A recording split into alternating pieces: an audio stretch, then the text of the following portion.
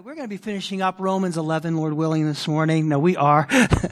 And our Old Testament reading is from Deuteronomy chapter 7. I'm going to ask you to please turn with me your Bibles to Deuteronomy 7, verses 1 through 10.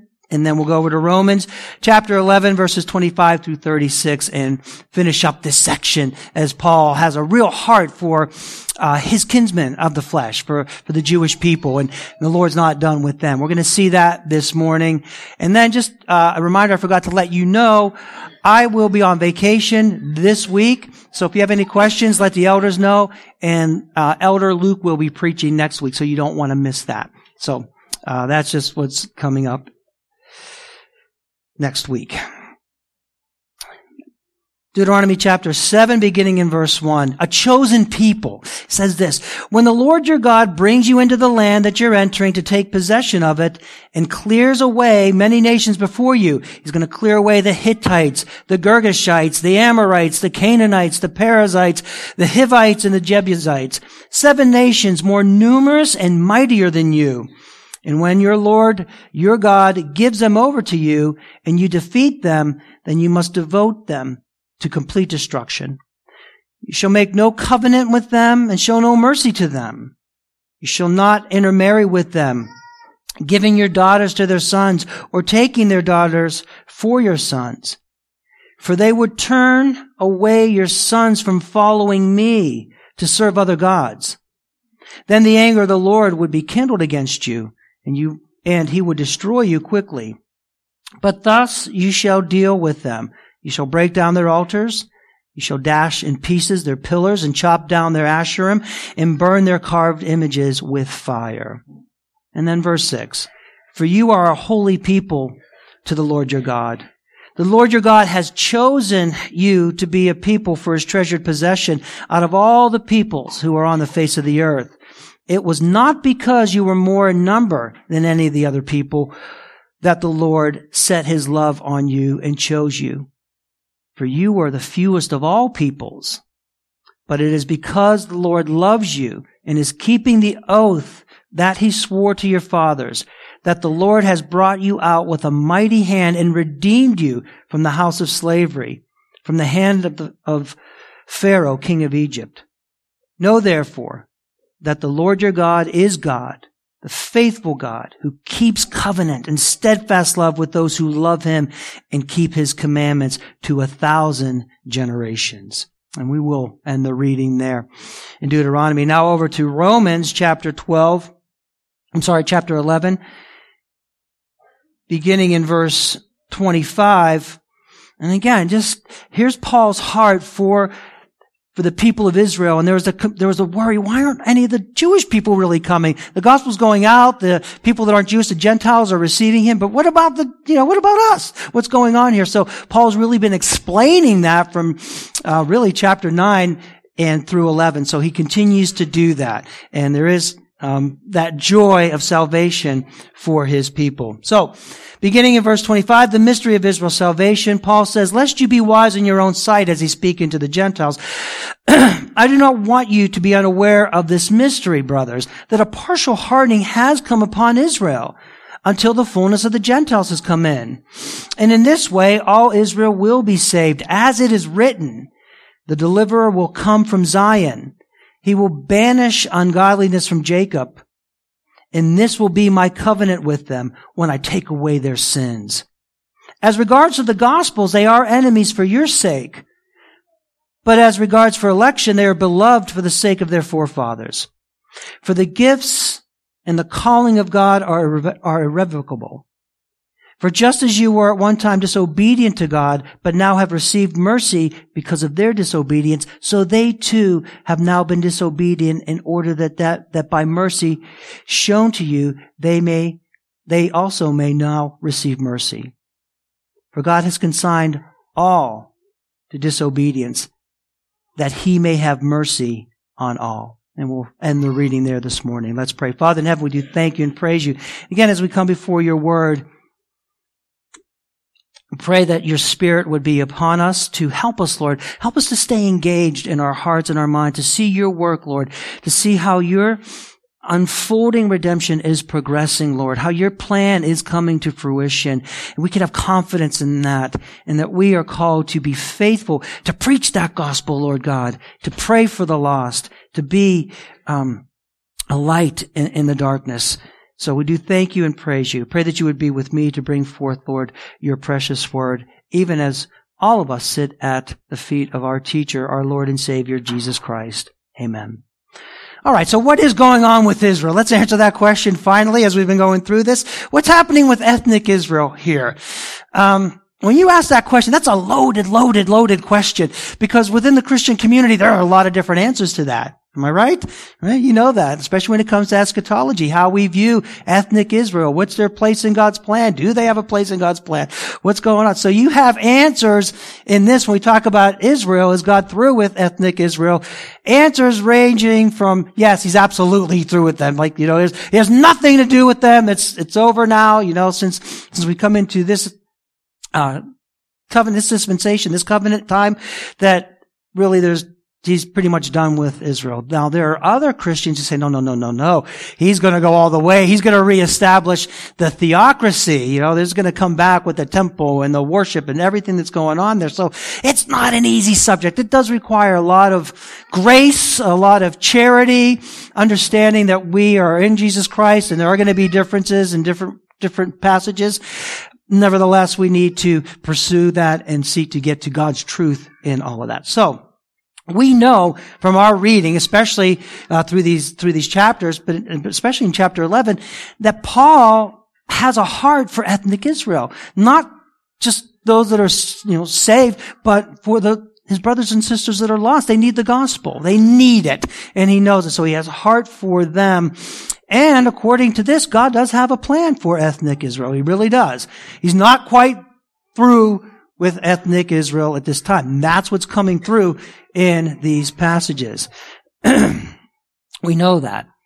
Now, simply put, we know that the teaching here is that before the return of Christ, that many, a multitude of people as an ethnic group who have, by and large, rejected Christ. All right, even as a nation, understand that they by and large rejected Christ. But even though it's a nation that was chosen by God, we read that in Deuteronomy chapter 7. You guys are chosen by me to be a light unto the world. That was a big deal for them, bringing forth all the oracles of God and the things of the Lord. They had that privilege. They had a part in making Jesus known. Jesus was a Jew coming forth from Israel in that way. So and that's a great irony, isn't it? Here they have all the advantages, all the oracles of God, the prophets, the promises, the types, the shadows, Christ being born, and yet they've by and large rejected him. And so that's what an irony in many ways. But this points back to God's faithfulness, his grace and his mercy. It still abides, and many will be saved. That's what the thrust of the teaching is here in this section, especially in chapter 11. So let's not get hung up on the church being true Israel, because it is. There's no doubt about that. Scriptures teach that, on the one hand. And on the other hand, let's not get caught up on the fact that there is ethnic Israel. There are still people that are Jewish by heritage, right? That is their ethnicity. We know that many are back in the land, and many more are spread throughout the world. I think New York City has a higher population than Tel Aviv or in Jerusalem, I think, put together. So not every Jew is back in the land, but they are back there in that way. So shouldn't be a problem for us in that way. It doesn't change the fact, and here's what I want you to understand and to know, that in truth, the church is the fullness of Israel. That's what it is. It's kind of that, people say it's replacement theology. It's not necessarily replacement theology, but it's more completion theology.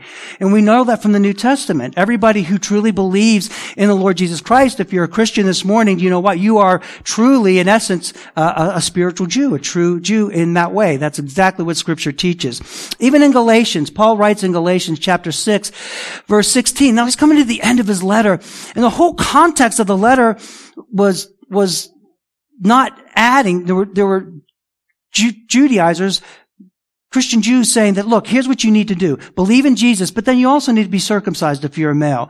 Paul said, no. We're not doing that. They're not Jews. We are Christian. So a Jew in the truest sense is the one who believes in Jesus Christ. So even at the end of the letter, he says, and as for all who walk by this rule, peace and mercy be upon them, upon the Israel of God. So as he's writing to that congregation, he's writing to a church that had Gentiles like us and Jews, but they're one in Jesus Christ, the Israel of God. Now that's very controversial with many of our other Christian brothers and sisters, but that would be for another time, a discussion for another time. We know in Romans 10, not all of Israel is Israel. Who's true Israel? Those who believe in the Lord Jesus Christ. We saw last week and in the previous week, Romans 2, 25 through 28. Who's a true Jew? What's it mean? For no one is a Jew who is merely one outwardly, nor is circumcision outward and physical, but a Jew is one inwardly, and circumcision is a matter of the heart, by the Spirit, not by the letter. His praise is not from man, but from God. So really, that's what it is. Our hearts are circumcised. We're renewed in the Lord Jesus Christ. In other words, we are Christians. Philippians 3:3. Paul says, we are the circumcision who worship by the Spirit of God and glory in Christ Jesus, put no confidence in the flesh whatsoever. We are the true circumcision. If you believe in Christ, these were different, ideas for the Jewish people. This is who we are. We talked about the olive tree last week. There's one olive tree that represents Israel. Who is Israel? One people.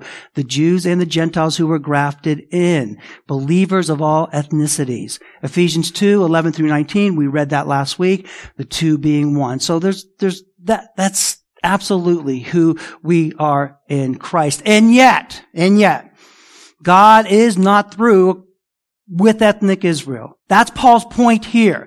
He's making it clear. He's making a clear distinction between Jew and Gentile. Even though we're one in Christ, he's still saying, my brothers, my kinsmen according to the flesh. He knew that they weren't converted, but they were still his kinsmen. It's like your tribe, man. Like, we're Italian. We still have our tribe, our ethnicity. So there's that concern for those people, and he makes a distinction.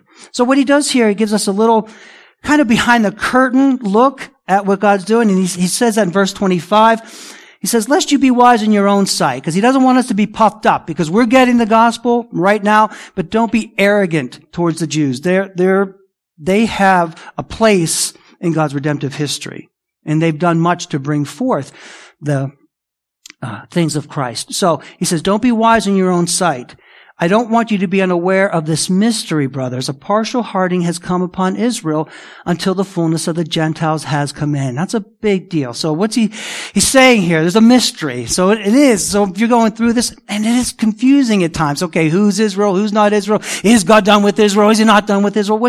So there's things that are difficult to understand. Something that's hidden, that needs to be revealed, and God is revealing that. That's what Paul's saying. It is hard to understand, but here's the mystery. Here's this idea that a partial hardening has taken place. And it does make sense, doesn't it? Because so much, again, if you think about Israel, if you think about the Jewish nation, all the advantages, everything that they had, it's just like the church today. We have so much by way of Christ Jesus. Do you know how privileged you are to understand the nature of man, that we're sin, the nature of God, that he's holy, the person and work of Jesus Christ? Your friends, your neighbors, the people that you work with, if you told them this, it'd be like, what are you talking about? For the most part, right? Not many people, especially today, when we talk about the sinfulness of man and our need to repent and believe on Christ, that doesn't go well with a lot of people. We have that. And it's so frustrating and it's heartbreaking when you see kids raised in the church, when the gospel's preached to them, and then they go and they take off, they just leave. They leave their first love, they leave Christ. Well, that's don't you want them to come back, know him in that way? Paul's saying with the Jews, a partial hardening has taken place on Israel. Not all. There was a remnant, but there was so many that just weren't buying it anymore. They weren't believing in Christ. They weren't trusting in Christ. And that continues to this day. And now he says it's going to happen, and there's a time stamp here. It's a time frame. It's going to be that way. There's going to be a hardening until. So that means there's going to be a time when that's going to change, when that hardening is going to go away, until the fullness of the Gentiles has come in. And that's you talk about mysterious, and, what does that mean? Does that mean every single elect person who's not of Jewish descent comes in? Does it mean, times when the Gentiles are reconciled with it? we'll leave it mostly at when God's plan of salvation for his people comes to fruition. Then he's going to turn back to the Jews in that way. So in Luke chapter 21, we see this from the Lord Jesus Christ as he talks about this very time. And it's the time we're living in right now. It's pretty exciting because this was written so long ago, nearly 2,000 years ago, and here we are living this. Listen to what Jesus said about the Jews. He says, and this is referring to AD 70. In AD 70, Jerusalem was destroyed. And from that time, from 70 AD or AD 70, Jerusalem was destroyed, the temple was destroyed, the Jews were scattered. They were gone. They were just all over. That's why they call them the wandering Jews. One country to the next, going through lots of difficulties, but always remaining, keeping their identity intact. That's really, really interesting, isn't it? Because there are so many others. Those names that I read of those in Deuteronomy 7, the Hittites, where are they? The Jews have stayed together. That's very significant. But here they are. Jesus says this, beginning in verse 20. But when you see Jerusalem surrounded by armies, then know its desolation has come near. Then let those who are in Judea flee to the mountains, and let those who are inside the city depart, and let those who are out in the country and let not those who are out in the country enter in. For these are the days of vengeance, to fulfill all that is written. Alas, for women who are pregnant, and for those who are nursing infants in those days. For there will be a great distress upon the earth, and wrath against this people. They will fall by the edge of the sword, and be led captive among all nations. And Jerusalem will be trampled underfoot by the Gentiles until the times of the Gentiles are fulfilled. And see that? And that's what Paul, and that's right now. We're in that time. Now it is interesting, and people say, well, now you have people back in that land, at least part of that land. And so it's just a very interesting time that we're living in. But in the meantime, this is when the gospel's going out to the Gentiles. This is where we've benefited from, right? It's gone out from Jerusalem, Judea, Samaria, to the ends of the earth. So we're beneficiaries even of this difficulty among the Jews. Paul's saying that because of their disobedience, the gospel comes to you. So we praise God for that. And even the Jews were surprised because back then, this whole idea was for the Jews. But now it's going out to the Gentiles. So they were even surprised in Acts chapter 11 when Paul's explaining that God's bringing the gospel to all people. They were saying this, well, they heard these things, that Peter was saying, and they fell silent and they glorified God, saying, then to the Gentiles also God has granted repentance that leads to life. So now, the times of the Gentiles, the gospel's going out fully.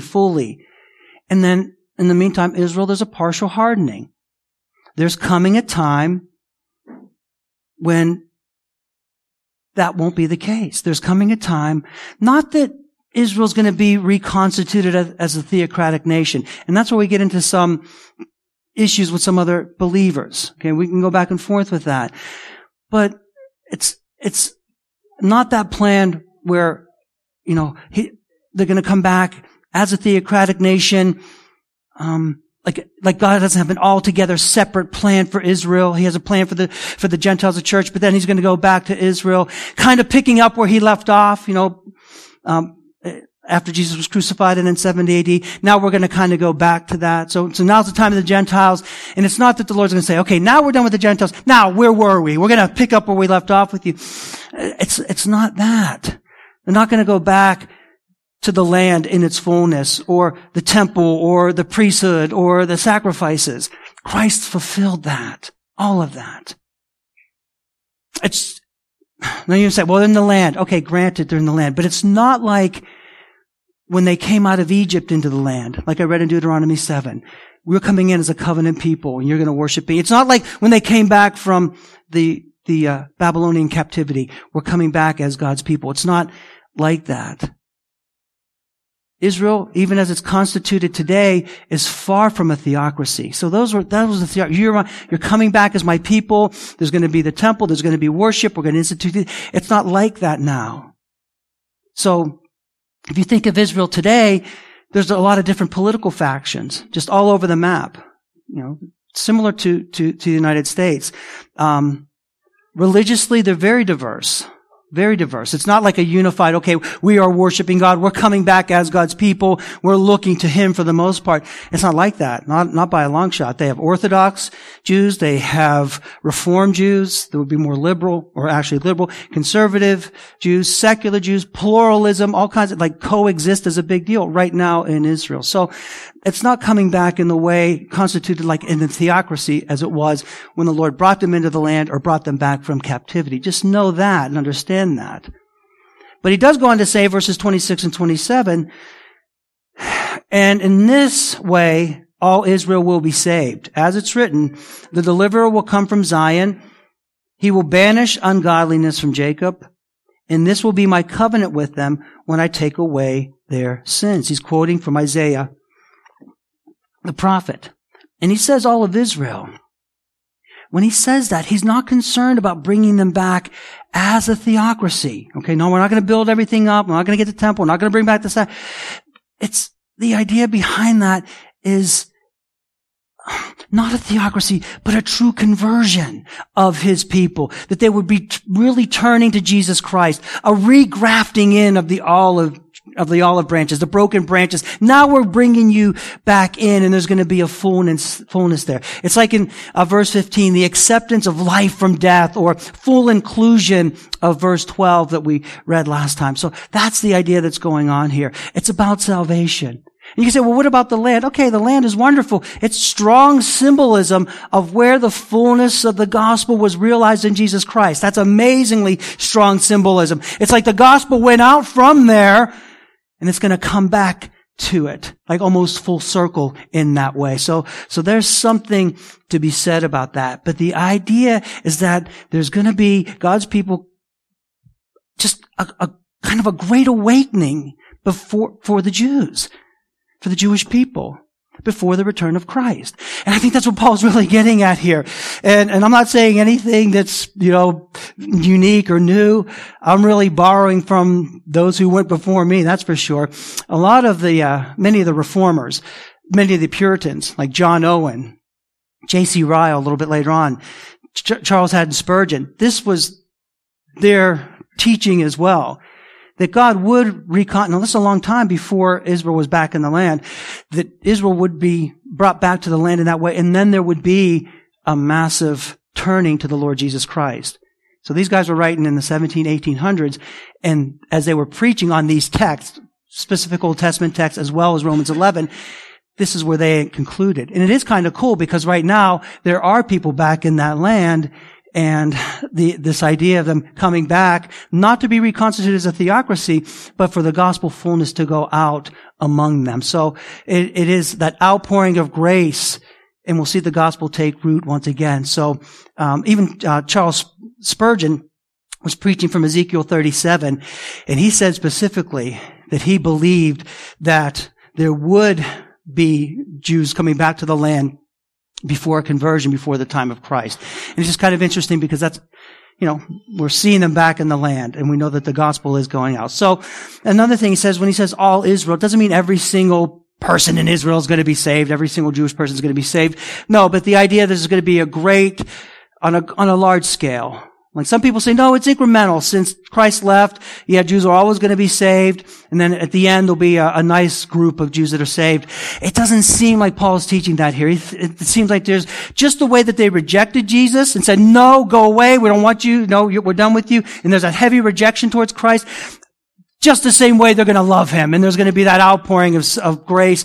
And just as hard as they rejected Him, is how hard they're going to love Him and accept Him and receive Him. And that's going to be a wonderful witness to the world. That's really what Paul seems to be bringing forth when he says all Israel is going to be saved. On the scale of their rejection will be the scale of their conversion. So just as much as they hated Him, that's how much they're going to love Him. And it happens even with us as individuals, right?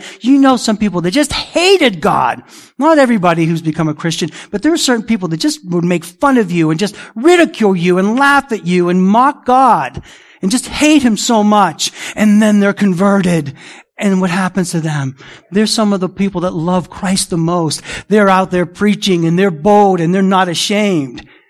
That's the idea here. Just as many, as much as they rejected him, now they're going to love him, and the world is going to see that. They're going to be from an obstinate people to a compliant and obedient people, a hardened people to a softened people, a heart of stone to a heart of flesh, closed to the thing of Christ to now wide open to Christ, rejecting to receiving and rejoicing in him. That barrier is going to be removed, and the gospel is going to go out, and they're converted en masse. That's the sense of what Paul's teaching here. And amen to that. And it's cool for us because even though right now that seems impossible, nothing's impossible for God, is it? And the way things are moving and trending, you could see this. We're living. That's why it's a living word. And the prophecies are coming forth. He says from Isaiah, right? The deliverer will come from Zion. He'll banish ungodliness from Jacob. And this will be my covenant with them, and I will take away their sins. Paul grounds his teaching in Scripture. It's just not like wishful thinking. Oh, I wish all my people would be saved. I'm hoping they'll be saved. Come on. He's grounding it in Scripture. It's not simply wish. It's not a faint hope. It's not a dream. It's not just a desire. It's prophetic. It's promise, and it's fact. Because he's applying this Scripture, this prophecy, to unredeemed Jews in the future who will be saved. That's what he's saying here. So I think we have Isaiah 59, 20 and 21, the whole passage. And Paul's applying this to the Jewish nation. He says, and a Redeemer will come to Zion, to those in Jacob who turn from transgressions, declares the Lord. And as for me, this is my covenant with them, says the Lord. My spirit that is upon you, and my words that I have put in your mouth shall not depart out of your mouth, or out of the mouth of your offspring, or out of the mouth of your children's offspring, says the Lord, from this time forth and forevermore. Do you see that? That's a promise from God. That's a covenant from God. That's perpetual. He has that language there. I'm not going to forget. And Paul's using that to ground his teaching. Yes, there's going to come a time when there's going to be an outpouring. These branches, they're going to be grafted back in. And we need to understand that as his people. So, he goes on to say in verse 28, as regards to the gospel, they are enemies for your sake. Again, that's tough. They're enemies for our sake. Because they rejected him, the gospel in God's sovereign plan comes to the Gentiles. We're beneficiaries of that. Isn't that amazing? But as regards to election, they are beloved for the sake of their forefathers. For the gifts and the callings of God are irrevocable. For just as you were at one time disobedient to God, but now have received mercy because of their disobedience, so they too have now been disobedient, in order that by the mercy shown to you, they also may now receive mercy. For God has consigned all to disobedience, that he may have mercy on all. So there it is. Because of their disobedience, we benefit from that. Even as they've rejected him. So just think about it. Even today, enemies, not like our enemies, we hate enemies in terms of disbelief. Like you should think, guys, of all people, you should know Christ. You have him. You read about him every day if you read the Old Testament. Jesus said, if you were in my class on Thursday night, everything written about me is in the Old Testament. He interpreted for them from the law, from the prophets, and from the Psalms, all the things written about him. So when a Jewish person's reading, they're reading about Christ, and you're so close. Isaiah 53, you're so close to Christ. Come on. He's pierced for our transgressions. But there's rejection, there's unbelief, there's that hardening, right? So you have it today. Even today, even with our Jewish friends, you have Orthodox Jews who really pretty much aren't crazy at all about Christians, and they're not crazy about Christians being in the promised land at all. You could look that up and check that out. They're not very friendly towards many Christians. But then you have the conservative Jews, who many of us know, that's the largest majority, I think it is. Anyway, and they're kind of friendly with the Christians, and you know, but there still are, we're not going to go there. We're not going to go to the New Testament. We're not going to go to Jesus. But they're friendly towards Christians. And then you have the Reform Jews. These are just three big, broad categories, but they're the liberals, just like the liberals here. It doesn't matter. You can believe whatever you want, and they'll kind of accept you in that way. But see, that's what it is. So they're enemies for our sake. They're not going to come to Christ. We have our Jewish friends we talk to. Obviously, the called and the remnant will, but en masse, for the most part, they still maintain that distinction. Right? You know that. Enemies in that term. But then he says in terms of election, they're his. Now, this isn't the election of being foreordained, set apart for salvation. This is an election as a nation that we talked about, that we read about in Deuteronomy chapter 7. This is a nation that I chose. Doesn't mean that everybody in that nation is saved. But this is the nation that I chose to be a light unto the other nations. That's why you can't intermarry with them. That's why you can't take their daughters, because once you do that, you're going to be corrupt. You're going to start worshiping their gods. And that happens with us all the time. That's why the Bible says don't be unevenly yoked. If you're a Christian, you don't go seeking out people that are not Christians, because you're not really going to convert them. They'll end up converting you. So God's saying, please don't mingle with them. Your sons are going to serve them. You need to be pure, showing forth these things. That's the election he's talking about, as his people in that way. Right? In God's providence, as he chose his people to be a light unto the nations. And as unfaithful as they've been, and this is the grace of God and the mercy of God, as unfaithful as they have been, or proven to be, his promise, his covenant faithfulness remains. That's what we love about God so much. Because which one of us is faithful to him? How faithful are you to him? Aren't you glad he still loves you?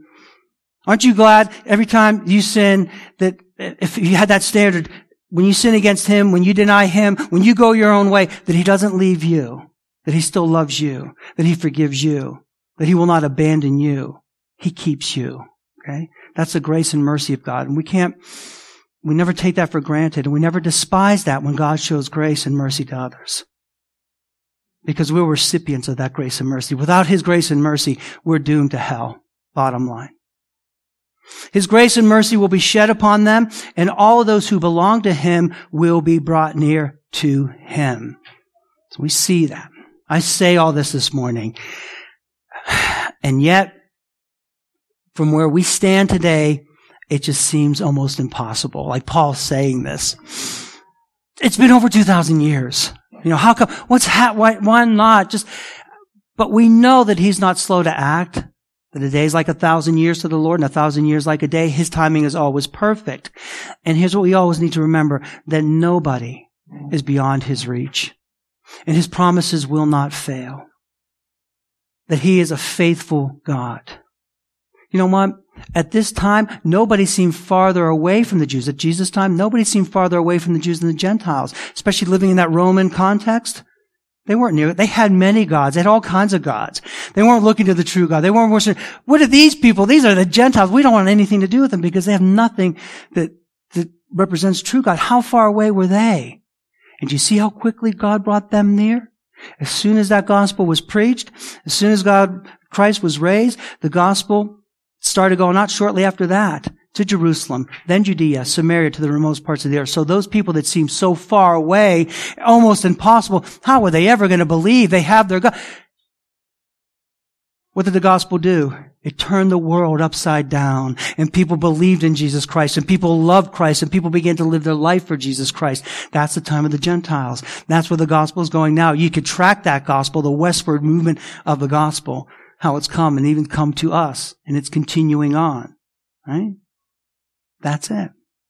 So we don't want to get too discouraged in that, because nobody was farther away from God than the pagan Gentiles, and he brought them near. How much more when he brings his people near that have the oracles of God, that have those promises from God. Nobody seemed more unlikely a candidate for salvation, if you want to bring it down on a personal level, than Paul the Apostle. He was a Jew himself, right? He wasn't loving the Christians. He was hating the Christians. He was persecuting the Christians. He wanted to kill the Christians. And God struck him down, and he saw the light. And spiritually, that's what happens to each one of us as we come to faith. He takes us and makes us his own. We see our sin, we see his salvation, and we love him. Nobody was more of an unlikely candidate than the thief on the cross. How likely was he a candidate to be saved in that way? You see that the impossibility of God is what's so amazing, that he's a God of the impossible. He does the impossible. How is this guy going to be saved? He's a killer. He's a murderer. He deserves to die. What if he killed one of your relatives? And he deserves to be in hell because of what he did. And yet Jesus said, today you will be with me in paradise. That's the mercy and the grace that's received by God. So we never despise that grace of God, and we continue to preach the gospel. For us, our focus, and what we take out of this especially, is that we as Christians must always be preaching the gospel of Jesus Christ to all people. Never take for granted, because I know there's a whole block of Christians, and I said this last week, who look at the Jewish people and kind of believe that they're de facto Christians. That is not true. Kind of treat them as just kind of distant relatives that, they're just there. They really don't even need much. No. But we don't despise them either, like the world is doing today. We do not do that. Oh, those are the Jews, and they're getting what they deserve, and they did this. We don't do that.